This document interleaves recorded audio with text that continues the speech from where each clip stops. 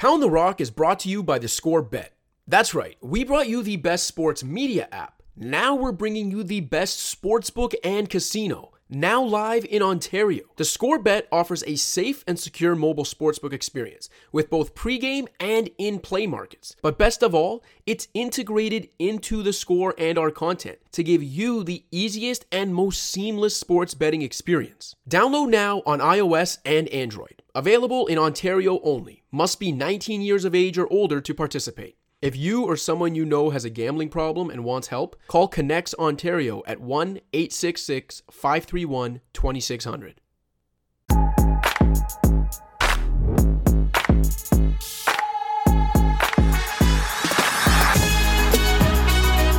Greetings and welcome to Pound the Rock, the Score's NBA podcast. I am Joe Wolfond, and we are ready to pivot into off-season mode. And to do that, I am joined by my co-host, Joseph Casharo. Talk to me, Cash. I am 100% in off-season mode. I don't know if that's a good thing or a bad thing for the purposes of this podcast. No, I'm ready, man. I think we both talked about how, look, obviously we enjoy watching NBA ball. Like, it's what we do. We're very fortunate to be able to do it for a living, and it's awesome, clearly. But there is a point, and I think especially because of the way the last 3 seasons have been with the shortened off seasons and the truncated seasons and all the COVID stuff, where it really does feel like the last 2.5 seasons have kind of merged into one, and it's been this one long slog.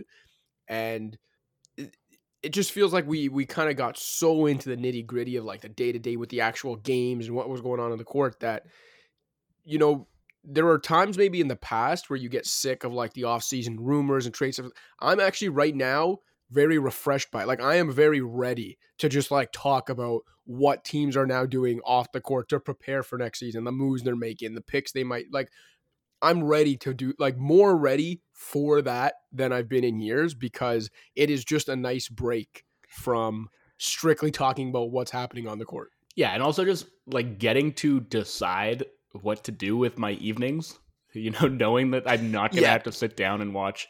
I mean, toward the end, obviously the field gets winnowed down, but early in the playoffs, it's watching 3 games back to back to back, and you have all your nights planned out for you. And now there's a little bit more autonomy with that. Yeah. And, it comes along with summertime. So that's always a nice change of pace. Yeah. We're basically teachers. It's true. I will say, I spend a shameful amount of time during the season on weeknights trying to come up with as accurate as possible of that list that I always talk about with, who is the best player on the court in every single game. Way too much of my life has been spent to creating that game for every single NBA game that takes place. Oh, yeah. So who won this season? I'm pretty sure Jokic did by a long shot. Let's do you continue it in the playoffs? Because I do. Okay. I mean, I don't, but I do. I separate it. Yeah. So go round by round. I want to know who are the belt holders. Okay. So I don't mean I separate it round by round. I mean I separate the playoffs from the regular season. I see. So according to my eyes and the stats, Nikola Jokic was the best player on the court 48 times this season. Next was Doncic at 40, then Embiid at 38. In the playoffs, Jimmy Butler was the best player on. Actually, Jimmy Butler and Luka Doncic both at 9, and then Steph was at 7. That's really interesting. So the Warriors won 16 playoff games, and you're telling me Steph was only the best player on the floor in 7? Well, there was a few of them in the West Finals where I had Doncic there. And then there was a few games early in the run where Draymond had a game or Poole had a game. I mean, in the finals, I think I gave Wiggins 1 or maybe 1 game, 2 games. But that isn't. Even me looking at it right now, I'm surprised and wondering if there's a typo there. But no, I got Steph at 7 for the playoffs. This is the kind of thing that would get quote tweeted by an active player if you were to tweet it out, saying that your methodology is clearly way off, and these blog boys are ruining NBA discourse. Because that cannot be right. Actually, it's funny because if you go through the years, I think this was the 4th year I did it. I did it 2018, 19, 19, 20, 2021, and 2022 now. The 4 years I've done it, it's not really that surprising, I guess, but the guy who's won MVP has ended up at the top of that of that list for me, because Giannis had it the 2 years he won it, and then Jokic had it. And both, actually all 4 times, I'm pretty sure if I remember, like the guy ended up way ahead of the pack. Yeah, I've spoken to several MVP voters who said they cast their vote because of your system. So yeah, kudos to you for getting it right, I guess, the last 4 years. But I guess, okay, quick question for you that's sort of in that vein, because it's a thought that I've had in the past where when did finals MVP start being given out? I think it was like 68 or 69 maybe. I feel like Jerry West was the first guy to win it, right? And he won it in like a I know losing he's the effort. only guy to win it on a losing team. Was he the first guy to actually... I think that year that he won was the first year that they gave it out, which I'm pretty sure was in 69. So we're talking about now You are correct, over sir. 50 years worth of history of that award. They've given it out in the finals and only the finals. Obviously, this year they start giving out the conference MVP awards, which is similar to what they do in baseball, right? ALCS and NLCS MVP along with World Series MVP. And in hockey, you get it for the entire playoffs. That's what I'm wondering, because I have kind of always felt like the Conn Smythe was the actual best way to award playoff performance. Like the best way to actually tell the story of a postseason, to me, felt like, you know, the Conn Smythe, an award for like the best player for the balance of the playoffs rather than just a single series. Do you think that would make sense for basketball, or do you like, I mean, I guess now they're giving it out for 3 separate series, but do you like the specificity of that? I mean, I'm all right with it. I'm kind of indifferent, but I do like the Conn Smythe better. I do like awarding the guy who I think was the best player throughout the playoff, like throughout the journey, you know, not just in the final 10 to 14, 10 to 16 days, whatever it is. But I will say that I think, and I've used these words like so many times. I'm sure people have heard it and maybe roll their eyes because I say it all the time, but like, the NBA is the most championship exclusive league. And like, I feel like the NBA more than any other league, like really, not that it prioritizes the finals above all else. Obviously every sport, the championship as well matters, but there is something when it comes to the finals in the NBA, right? There is something that comes with the NBA more than any other league, and basketball more than any other sport, just because of the nature of the sport and the way a player can dominate it, is much more, even when you look at like the history of it, is much more tied to like, what have the best players won, and how many times have they won, and how much have they won on the biggest stage. And I think finals MVP very much like plays into that. I just think it is very narrative based, but I think it, for the NBA, it actually fits to give an award for who was the best player in the finals, or like who was the best player for these, 2 weeks that ultimately decided the championship. I'm completely on board with a playoffs MVP. I like that more, but I also understand why for maybe the NBA specifically and uniquely, finals MVP actually makes a lot of sense. Yeah. Again, it's not going to change because that has been the history, and I can't imagine them expanding these awards past the conference finals. Like, I don't think we need conference semifinals MVPs to go along with it. But I think the fact that they did that, the fact that they started giving those awards out, clearly, like, that indicates to me that they wanted to like reward excellence at various other points of the playoffs, not just the finals. I mean, maybe it's just that they like giving out hardware and want, like, which is play-in tournament MVP. I mean, look, they did all bubble teams, right? Like, that was a run of 8 games, so why not? I'm cool with it. I just think I've always liked the Conn Smythe as a concept and as an award, and I've always sort of thought that would be a better representation. Because, like, even thinking back to like 2015, right? Like, Andre Iguodala doesn't win whatever the NBA's version of the Conn Smythe Award would be in 2015. Probably LeBron would have won that one, right? Yes. Or Steph. But like, I think, I don't know. I think if it was more Conn Smythe format, I think LeBron would have a few of them, even in years where his team did not win the championship.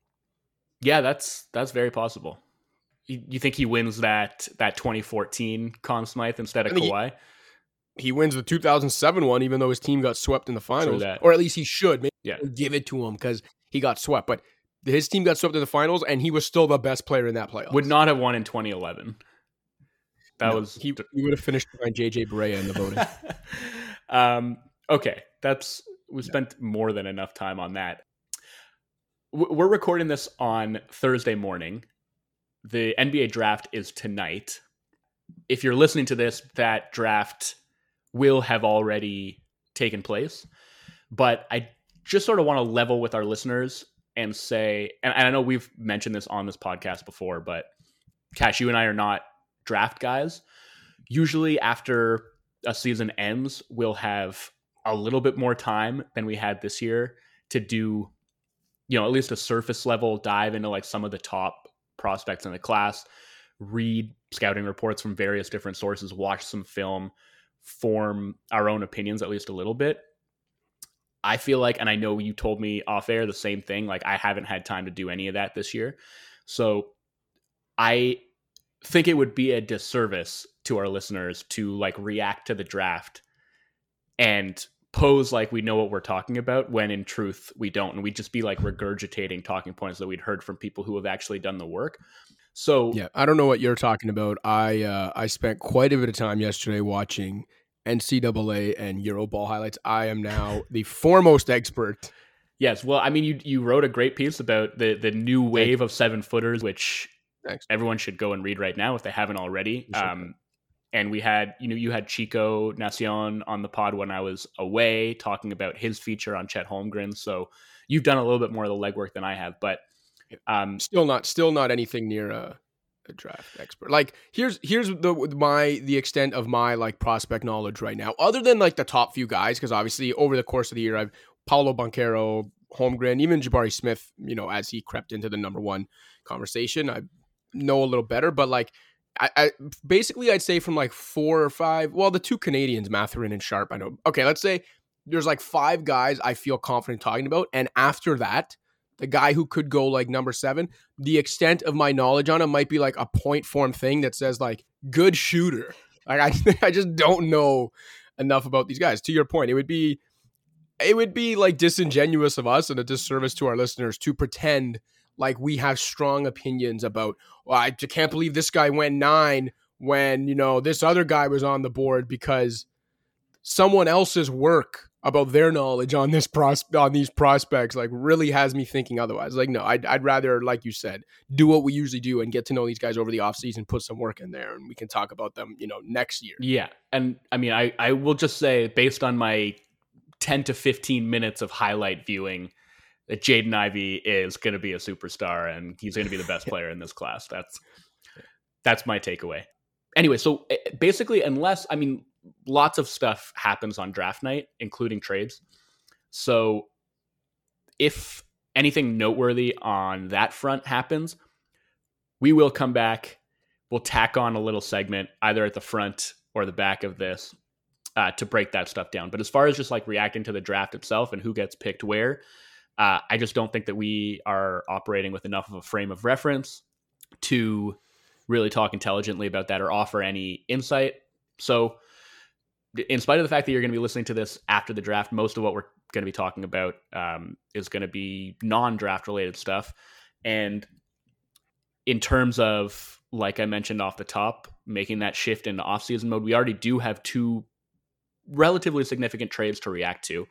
But before we do that, and before we jump headlong into the offseason, I did want to take a minute, and I teased this on our last episode, but I want to take a minute to maybe reflect a little bit on the postseason we just saw from a macro perspective, because we did a lot of micro conversations talking about adjustments and counter adjustments and specific games and plays that happened within those games. And it was all very granular, but in a big picture sense, I wanted us each to kind of come in and talk about maybe the biggest takeaway that we had from the postseason as a whole. So I will give you the floor to tell me what you thought, man, after watching that entire postseason, after, doing your exercise where you broke down who the best player was on the floor in every game that you watched, after 20 odd podcasts with me over the course of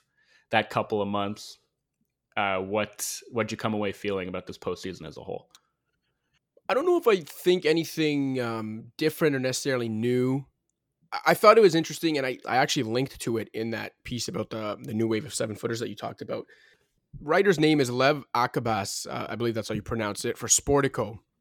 I think there's a lot of European stuff. But anyway, wrote a really interesting piece recently about how the 2022 finals had the smallest lineups on average of any finals in history. And within that piece actually also had some really good tidbits of information about how teams in the playoffs, like within the actual playoffs, succeeded when they went with smaller lineups in comparison to the exact same teams when they went with their biggest lineup. So I thought that was interesting if you think about it from like a big picture, the way the game continues to trend, despite the fact that I just wrote a 2,000 word feature on 7-footers.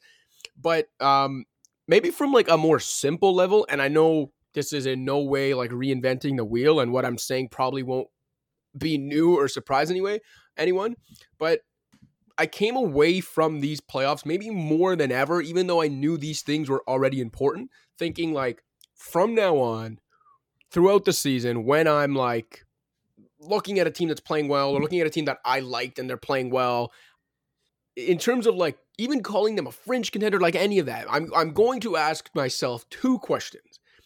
Do they have a true star level shot creator, and do they have an elite defense? And if the answer to any of those two questions is no, I will not even call them a fringe contender, because I think these playoffs reinforce the idea that you need, those are the two main components. Those are the names of the game right now to compete for a championship.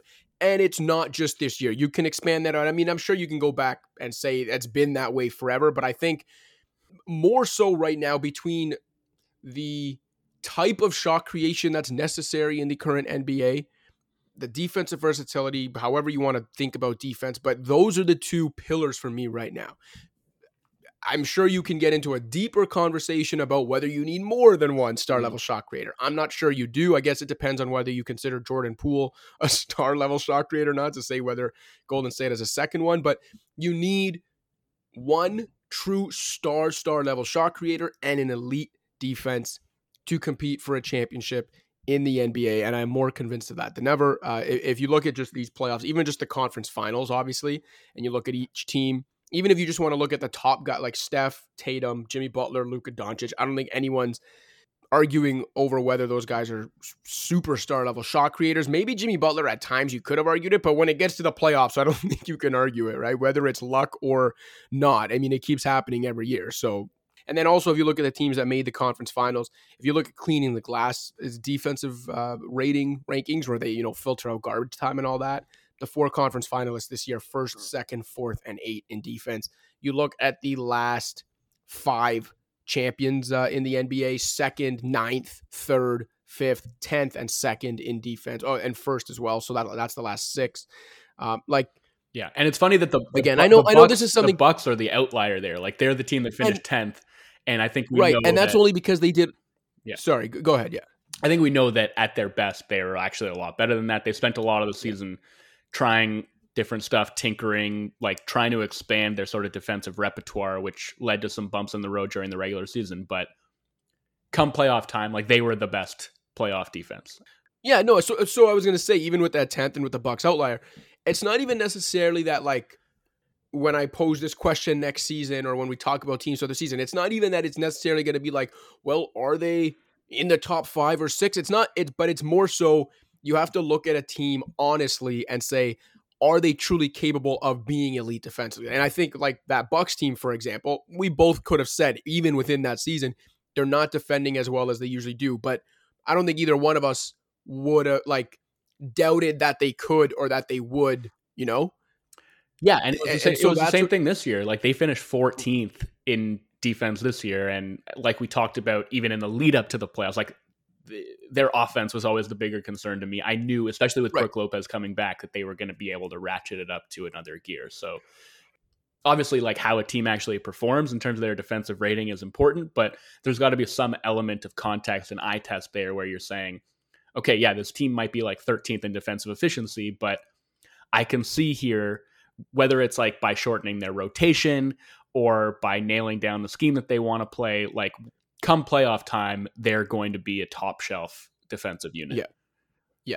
And so that's my big picture takeaway. Again, I don't know if maybe that's a bit cheap because it's not necessarily something that, there's nothing new about it, but I did come out of this postseason more than any of the recent ones, like just more convinced. Like it's something that even as the finals were happening, like I remember even saying like this is one, like next season I'm asking myself these two questions about any team that I even reference, because I also think, and maybe I'm more guilty of it than others, but I think in general we're loose with a like fringe contender. Can they get like, there's contenders and there's, non-contenders, and for me it's like if a team can't answer these two questions in the affirmative, they are not true contenders.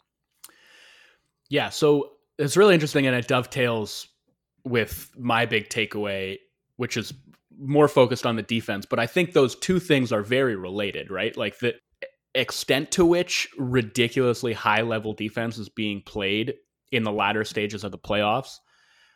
And specifically to me, like the defensive versatility that's on display. And I think that's maybe the thing that, it's not entirely new, but certainly in the last few years, I think we have seen, if you want to make a deep playoff run, you got to be able to play a lot of different types of high-level defense.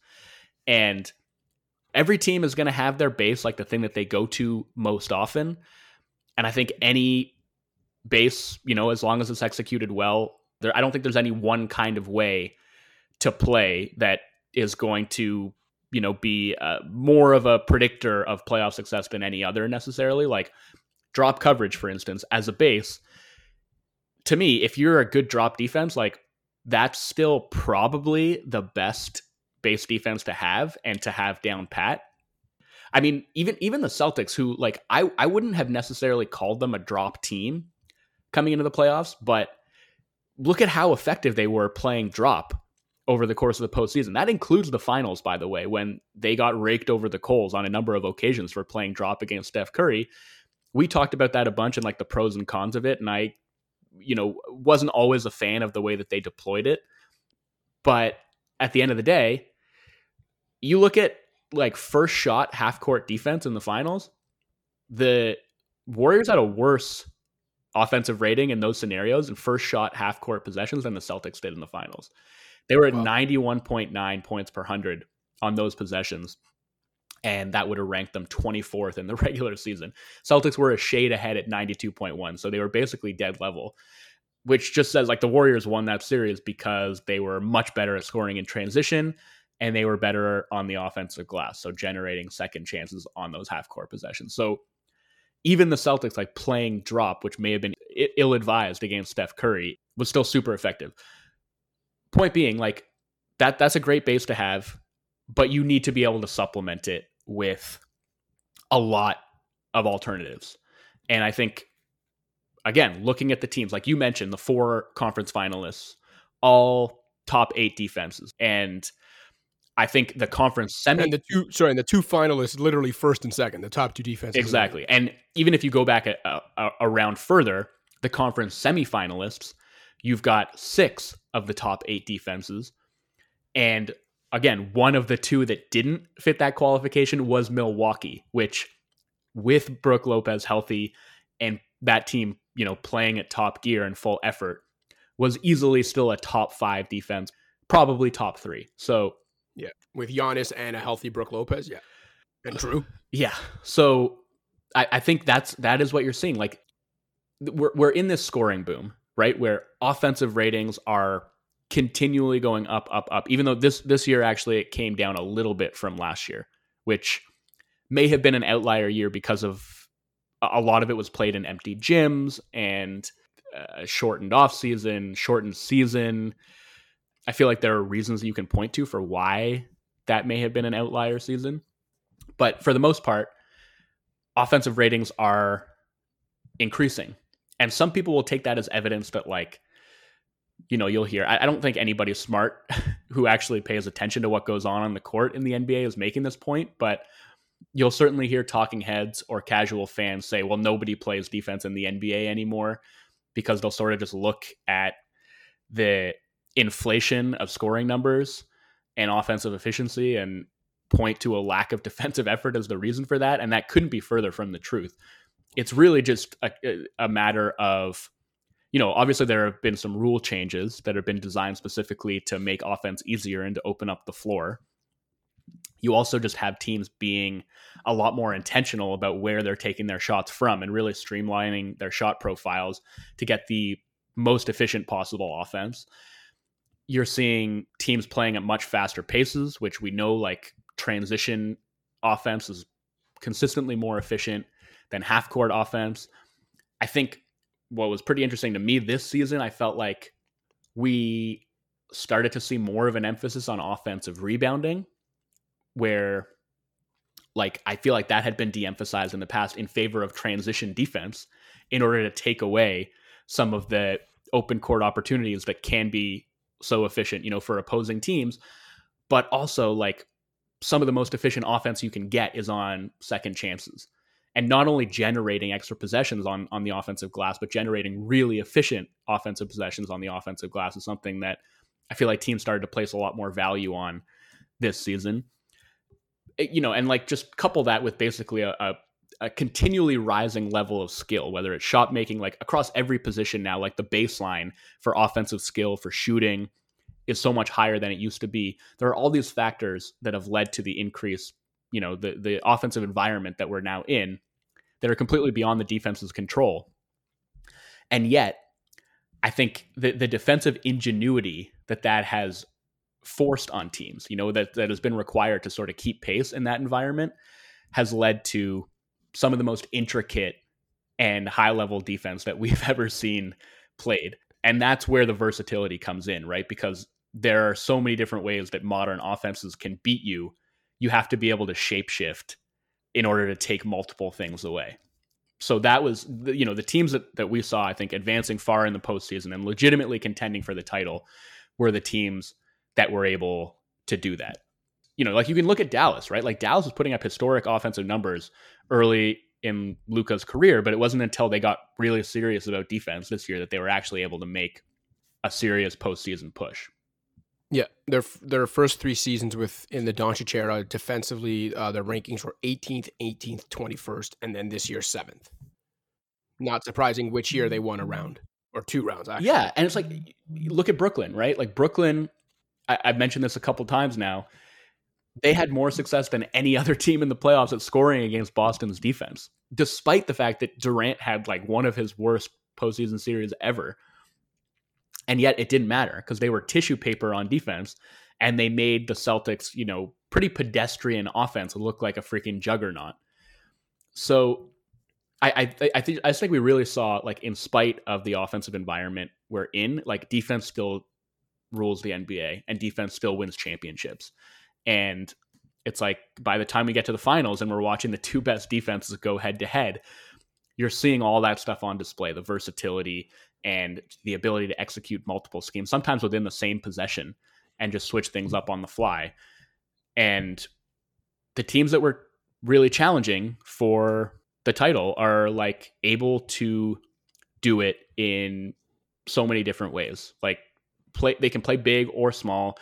They can drop or they can switch. They can handle pick and rolls 2-on-2, or they can engage a third defender and then navigate, you know, the shorthanded scenarios on the back end of that. All of them had like various zone looks that they were throwing out there. And so to your point about that going hand in hand with also needing an elite shot creator, I feel like the fact that there are these defenses that can shapeshift and play like any style to suit their opponent, basically, that has amplified the need to have the type of player who can bust basically any coverage. And I think where that gets really interesting and really complicated is when you look at the types of players who can do that, but who also compromise their teams at the other end of the floor. Like, not to pick on Ja Morant, but let's take Ja as an example. You know, he still has flaws in his offensive game, like pretty much just the jump shooting, I would say. So it's not like he's not a Steph level coverage buster, but obviously he is the driver of really efficient offense for Memphis, but they defend way, way, way better without him. And like the question of, can the Grizzlies build a championship level defense with Ja Morant at the center of everything is like a pretty pertinent one. So it's like, how do you find that balance between keeping that shot creator that you need on the floor without it compromising your defense too much? I mean, like, That's going to be a pertinent question for the Hawks with Trae Young. It's been a major question for the Jazz with Donovan Mitchell. That's what I'm going to sort of be keeping my eye on moving forward. And it's that much, like the fact that Steph was like, he was basically, I would say, an average or maybe even slightly above average defender for his position.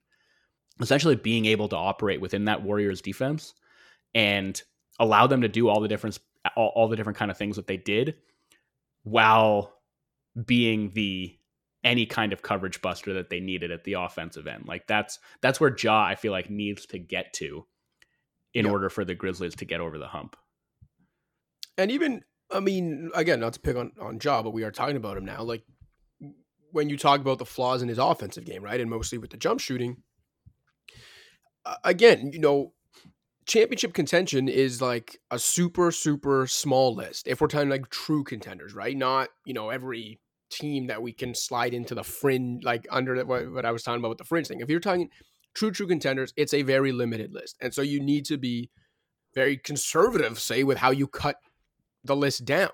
And based on that, and based on everything I was saying about being more stringent when I ask myself these questions next year, and based on your correct assessment of his still offensive flaws, even a player like Ja, who anyone who listens to this podcast knows how much of a fan I am of Ja Morant, one of my favorite players to watch in recent memory, the audacity of it, the entertainment of it, all of it. I think he's amazing. He's a franchise pillar already at a young age. Having said all that, based on my like stringent questions I ask myself now about if a team is a contender, do I think Ja Morant's a championship, like a true superstar level shot creator? I'd say right now, no. Doesn't mean he's not a star in general. Doesn't mean he can't be the best player on a great team, which he already is. But if I ask myself, is Ja Morant a true star level, championship level shot creator? I'd have to say the answer is no. Interesting. Just because of the jump shooting limitations.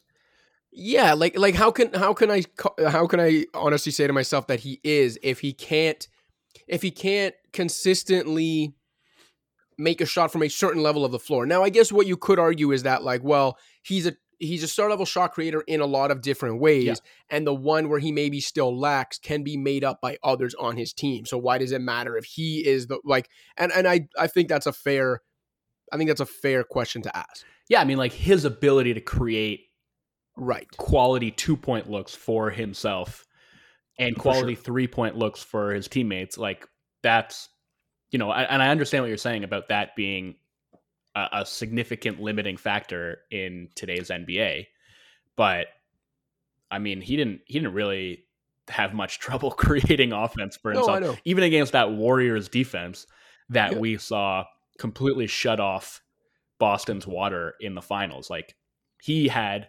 significantly more success scoring against that Warriors defense than anyone on the Celtics did. Do you think your best shot creator, like if you're talking about being a title team, needs to be a 3-level scorer, or do you think that's less important as long as like the 3-level scoring is made up for on a team level? I hew closer to the latter than the form, because Giannis isn't a 3-level scorer. Right. But I guess you could argue though, like say like a guy like Chris Middleton, who's not their best player, but if you wanted to say like, well, but he's that like star level shot creator and he's a 3-level guy. But yeah, I mean, I think at that point it's kind of semantics. Like I'd probably agree with you if it's made up for on a team level.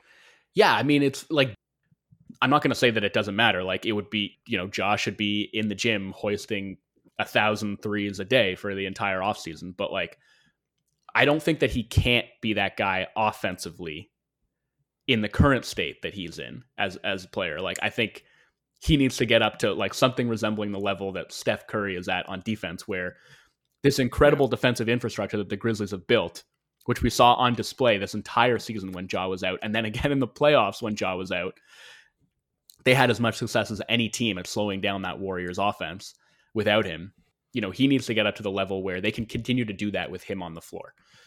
But yeah, I mean, again, it's like we're always sort of talking about in the playoffs, the tug of war between proactivity and reactivity.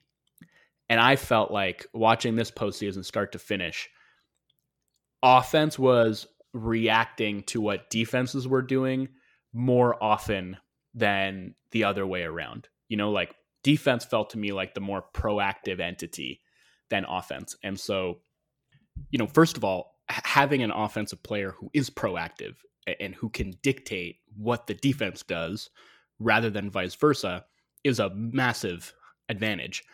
But there's really just like a tiny handful of players around the league who fit that description. So I think barring that, you need elite reactive offensive players who can take what these defenses are giving them and then be able to help, their team's defenses hold up at the other end of the floor. Like that's why Chris Paul, before he turned into a pumpkin on his 37th birthday, that's why he was so valuable to me as a playoff player, because he could do that. I mean, he could basically bust any coverage between, his pull-up jump shooting and his passing, even though he wasn't able to get to the rim anymore.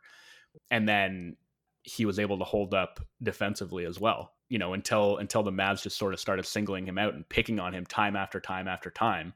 And then it kind of fell apart for him at both ends of the floor. But if you're looking at, the type of player that you want to have at the center of everything on offense, like it doesn't have to look like Steph Curry. It could look like pre-37-year-old Chris Paul as well. Right. Yeah. But yeah, we said it coming into the series. It was my feeling coming out of the series, like that finals was all about defense, and that not taking anything away from Steph Curry's offensive heroics, which obviously the Warriors needed in order to win. But like they won the finals, I feel like, at the defensive end of the floor more than anything. Agreed. Let's take a quick break there. We'll come back. We'll talk about these couple of trades. What's up, Pound the Rock listeners? Just a friendly reminder to rate, review, and subscribe to Pound the Rock on iTunes, SoundCloud, Stitcher, Spotify, or wherever else you get your podcasts. You can also check out The Score's other sports podcasts. For Major League Baseball, there's Expand the Zone. For soccer, we've got Sweeper Keeper. Puck Pursuit has you covered for the NHL. The Score's MMA podcast with James Lynch gives you your mixed martial arts fix. And the Fantasy Football podcast with Justin Boone covers, you guessed it, fantasy football. And in case you haven't already, download the Score app, available on iPhone and Android. That's where you can find all of our feature content, as well as live scores, updates, and breaking news. Now back to the show. All right, Cash. Jeremy Grant is a Portland Trailblazer. Christian Wood is a Dallas Maverick. These are the trades that have sort of gotten the ball rolling on the offseason. We may have more of them to talk about after draft night. We'll see. But for now, let's get some early impressions on those deals and what they mean for the Western Conference would-be contenders that swung them. I mean, for Portland, it's just like, here we are in this now summer of 2022, and, God bless them. They are still trying to make it work, keep Dame happy, and keep plugging away and just hope that at some point, as you keep changing things around Dame, they will find the recipe. Based on the fact they have traded for Jeremy Grant, and then the reports out there about them really wanting OG Anunoby and some other guys, Lou Dort I think was another. Like, it's very obvious that they understand their defensive liabilities and the need to protect Dame, and I think what they're trying to go about doing, I understand, I agree with, in the event that they clearly believe Dame continues to be there. And I think there's even been reporting that even at their draft workouts, Dame has been there for all of them. So to his credit, he also is at least still showing that he is as committed as ever to them. So there's that. Clearly they are very much still in, we're trying to win and win with Dame mode. I think it's, a very low risk play. They got better. Jeremy Grant, whatever you think of him, is a good player. How good, I guess we can debate, but he is good. They got better, and they did it at the expense of a 2025 first rounder. And I think moving down 10 spots in the second round of this draft, if I'm not mistaken. So pretty low risk on a guy. Also, Jeremy Grant, I think he's making just under 20 or 21 million next season, and then that's it. And then he'll be expiring. So not a lot of risk involved to get better for a team that is still in, we're trying to get better and trying to win mode. I get all of that. My question, I guess, would be, in my confusion more on the Grant side, is there's been reports for a while now that the things Grant wanted is, he wanted to get paid, but he wanted to continue having a big role. He was not interested in going somewhere where he'd have to take a pay cut or an offensive role cut. Well, guess what? He's he's going to play with one of the most ball-dominant offensive stars of this generation, and his offensive role is about to be You're pretty talking about Anthony significantly- Simons, or Yeah, but for real, like, so that's one thing I do want, like, and I thought about this at the time too, and I was talking about it even on the pod when those reports about Jeremy Grant came out, and I was like, yo, if that's how you are, if that's how you want to be, if that's the things you prioritize and value, all good, you're entitled to that, but just know then that's not going to ever mean you playing on a winning team. I'm curious to see if the Blazers are good this year, whether that does quell his thirst for that offense role, or maybe not. Maybe, you know, maybe in December we're talking about a good Blazers team, but also still reading reports that Jeremy Grant hates his role. I don't know. And I also think it's interesting because then even when you look at the reports about an OG, not that I believe the Raps are actually going to make that move, but I still find it interesting where it's like the Blazers are seemingly targeting all these guys who will help them defensively, who will make them a little more versatile, all that, insulate Dame a bit, but they're targeting guys, it seems, who the reason they were reportedly on the block to begin with, well, in Grant's case, he's going to be expiring, but a guy like OG, the reason he's reportedly on the block is because he's reportedly not happy with his offensive role and thirsts for more. And it's like, well, let's compile all these guys on a team with Dame. I'm not really sure how that's going to work offensively, but other than that, I see what the Blazers are doing. I think they've made a low risk play here to get better. And then from Detroit's perspective, I kind of like it too, because all the reports out there is that they weren't getting any better deals than this. Grant was going to be expiring. They most likely weren't going to keep him because they didn't want to pay what they'd have to pay to keep him. And so they got a first-round pick and moved up in the second round of this year's draft to dump that guy. So I think it's a very sensible trade on both sides. You know, I'm not sure how much it really shakes up the West. I think the Blazers are better, but yeah, those are all my thoughts on it. Yeah, I'm interested to see where Grant lands, or like the balance that he strikes between the high level 3-and-D role player he was in Denver and OKC before that, you know, between that and the lower level self creator that he tried to be in Detroit. Because I think somewhere in between those two players is someone who could be a really valuable contributor for Portland. I do think his defense is a tad bit overrated. And so the interesting thing to me about the Blazers, in light of everything we just talked about, is Anthony Simons is about to be an RFA. I'm assuming they're going to match any offer sheet to keep him around. Like, they're not going to lose him for nothing. They just went through this whole 8-year run, basically, with Dame and CJ in the backcourt. Traded CJ because they finally, you know, had to admit to themselves that it wasn't working. It wasn't working primarily because they couldn't make it work at the defensive end. Now they have Simons, who is ascendant. He had a, you know, kind of quietly great year this past season, like one of the most improved players in the league, in my opinion. Probably more dynamic as like a scorer playmaker hybrid than McCollum was.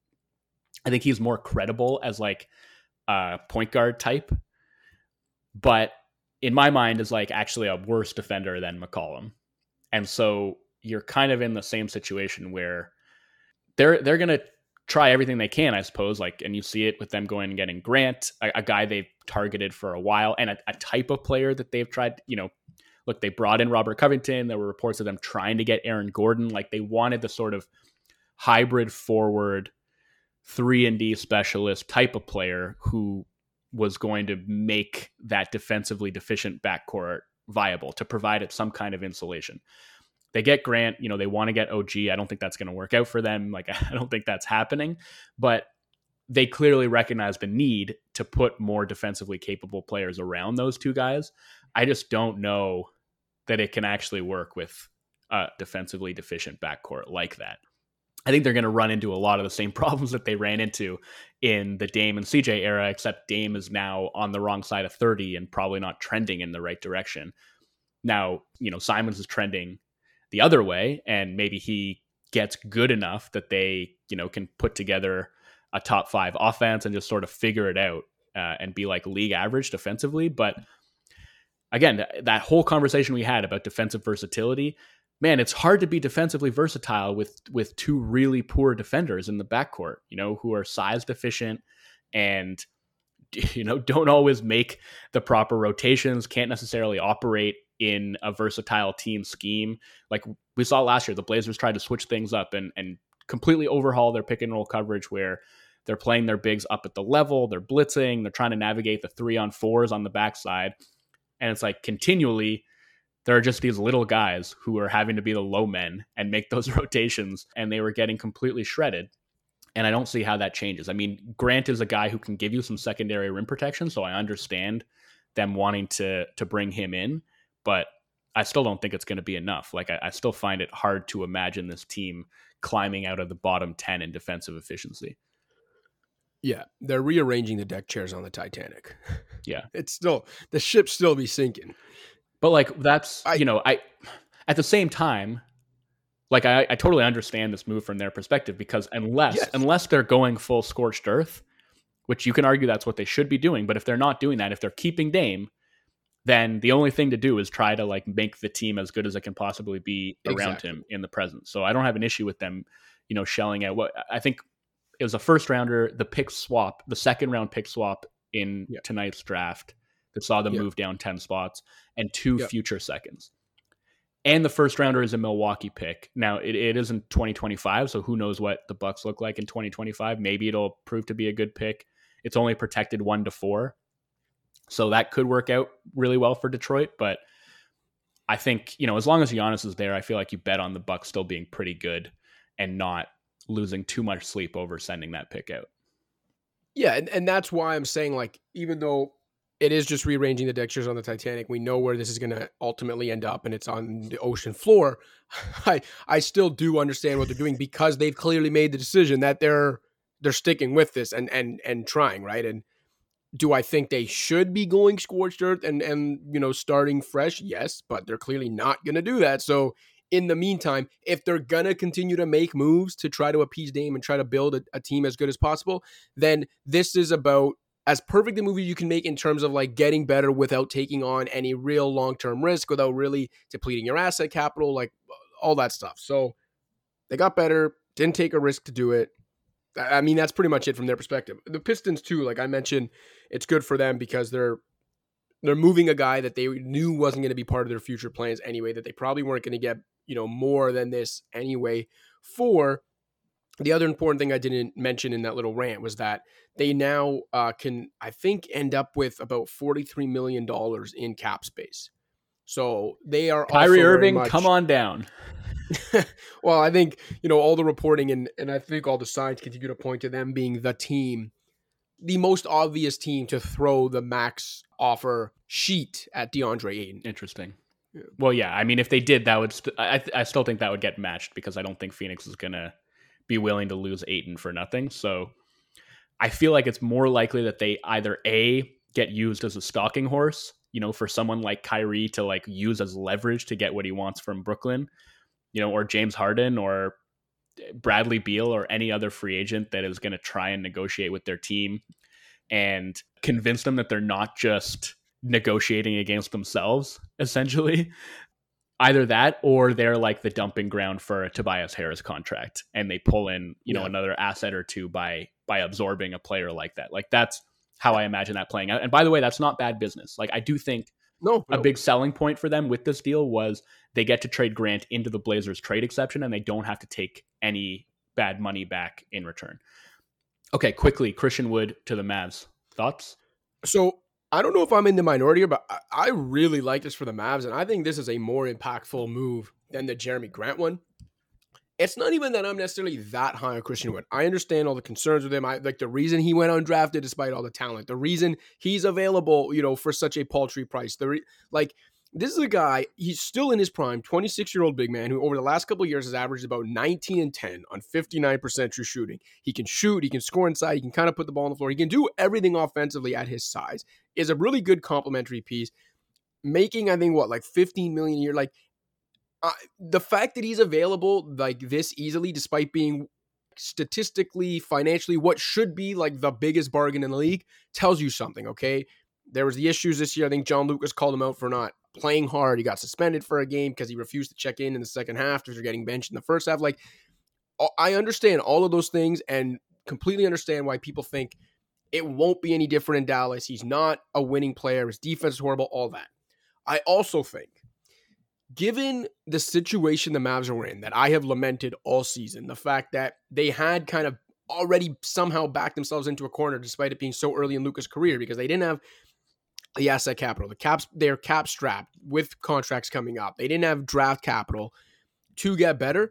I don't think, given the situation they were in, they could have got a player more talented than this. And so they were in a situation where to dramatically improve their championship odds and their supporting cast around Luka, they needed to take a swing for the fences on a guy like this, right? And I think from that perspective, giddy up, because there are reasons to believe if even it's going to be 1 year, I'm not even talking about, he'll be the supporting piece of the future for Luka, but for 1 year, I think if Christian Wood's going to do it, it's going to be this year. He's in a contract year. He's going to be playing on a good team for literally the first time in his career. Like, he played on the Bucks the year they finished with the best record, but he played sparingly and it didn't even last all season with them.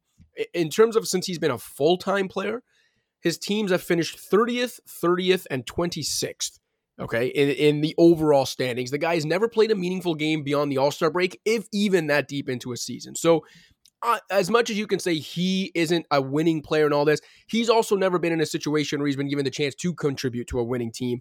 I think sometimes when a guy puts up numbers like that in a situation like that, people are too quick to dismiss him as, even being possible to contribute to a winning team. This guy's very talented, makes a lot of sense as a pick and roll guy or a pick and pop guy for a pick and roll heavy team with a pick and roll maestro. I think when you look at that, when you look at his ability to score inside and out shooting, the defensive rebounding, I think he can give them a lot of what they hoped Porzingis could give them, but at half the price. The defense is the concern, but again, if there's 1 year I think he could get focused and play some defense, it will be the year he's going into a contract year, playing for a winning team for the first time in his career, playing some meaningful ball. So a bit of a gamble on questionable reputation guy around the league. I get it, but again, I look at it as like, I did not think the Mavs were capable of getting someone this talented based on what their asset situation looked like, and they pulled that off. And so I completely understand it, to support it from their perspective, and I actually think the Wood-Doncic pairing and him in this offense could actually be like scary good.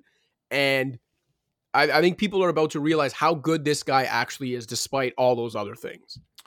Yeah, I think, you mentioned Porzingis and how like the Porzingis thing kind of went belly up for them, but Wood to me is probably a better offensive player than Porzingis at this stage. Much better finisher, like rolls and finishes on the roll much more frequently. And like he's been a better shooter over the last 3 years than Porzingis has a little bit of a face-up game. I think certainly offensively it can work like gangbusters. Obviously the defense is where you're going to see the concerns start to creep in. But I think at the end of the day, like the Mavs stumbled upon a formula that worked for them in this last postseason. I can totally see a scenario where the playoffs roll around and Christian Wood is coming off the bench playing like 15 minutes a game. And in that case, I think the sort of best case scenario for Dallas is he is their Bobby Portis, where he is playing minutes against transitional lineups that allow him to survive defensively. And also hopefully like with the stakes increasing, his effort improves and his performance improves at that end, just like Portis's did. And he's giving them an offensive dynamic off the bench where like he can come in and he can play minutes with Luka, but when Luka's off the floor, he can still give them an offensive element that they really need. And at like $13 million a year, I think that's fine. Like you can live with the player who helps you in the regular season, gets his role scaled down in the playoffs, and as like a low cost flyer, like I like it for them. I think it's a solid acquisition. I just think they have to know how to use him, and if he's their Bobby Portis, then great. Yep. And the last thing I want to say is if he can play even just like passable defense, okay, I'm not asking for the world here. If he can, I think it's really interesting that formula they found in the playoffs where it's kind of like 5 out or 4 out, if you will, around Luka can now still be done, but without sacrificing size, because he can give that spacing to them and the shooting to them, again, without really sacrificing size in the middle. Yeah. Although, you wonder what his size actually accomplishes when he's not an especially good rim protector, and right. He's a fine rebounder. I wouldn't say a good one necessarily, but yeah, it'll be interesting to see how they use him and what his effort level looks like in a situation where it's actually going to matter. So yeah, those are our thoughts on those trades, our thoughts on the postseason as a whole. And like I say, depending on what happens tonight, we may have another segment to tack onto this to talk about any further transactions that shake up the landscape of the league. But for now, we're going to leave that there. We aren't going to do a fan shout out on this episode, but we will do 2 on the next episode to make up for it. I unfortunately just have to get out of here right now. So for Joseph Casciaro, I'm Joe Wolfon. We'll talk to y'all soon. Pound the Rock.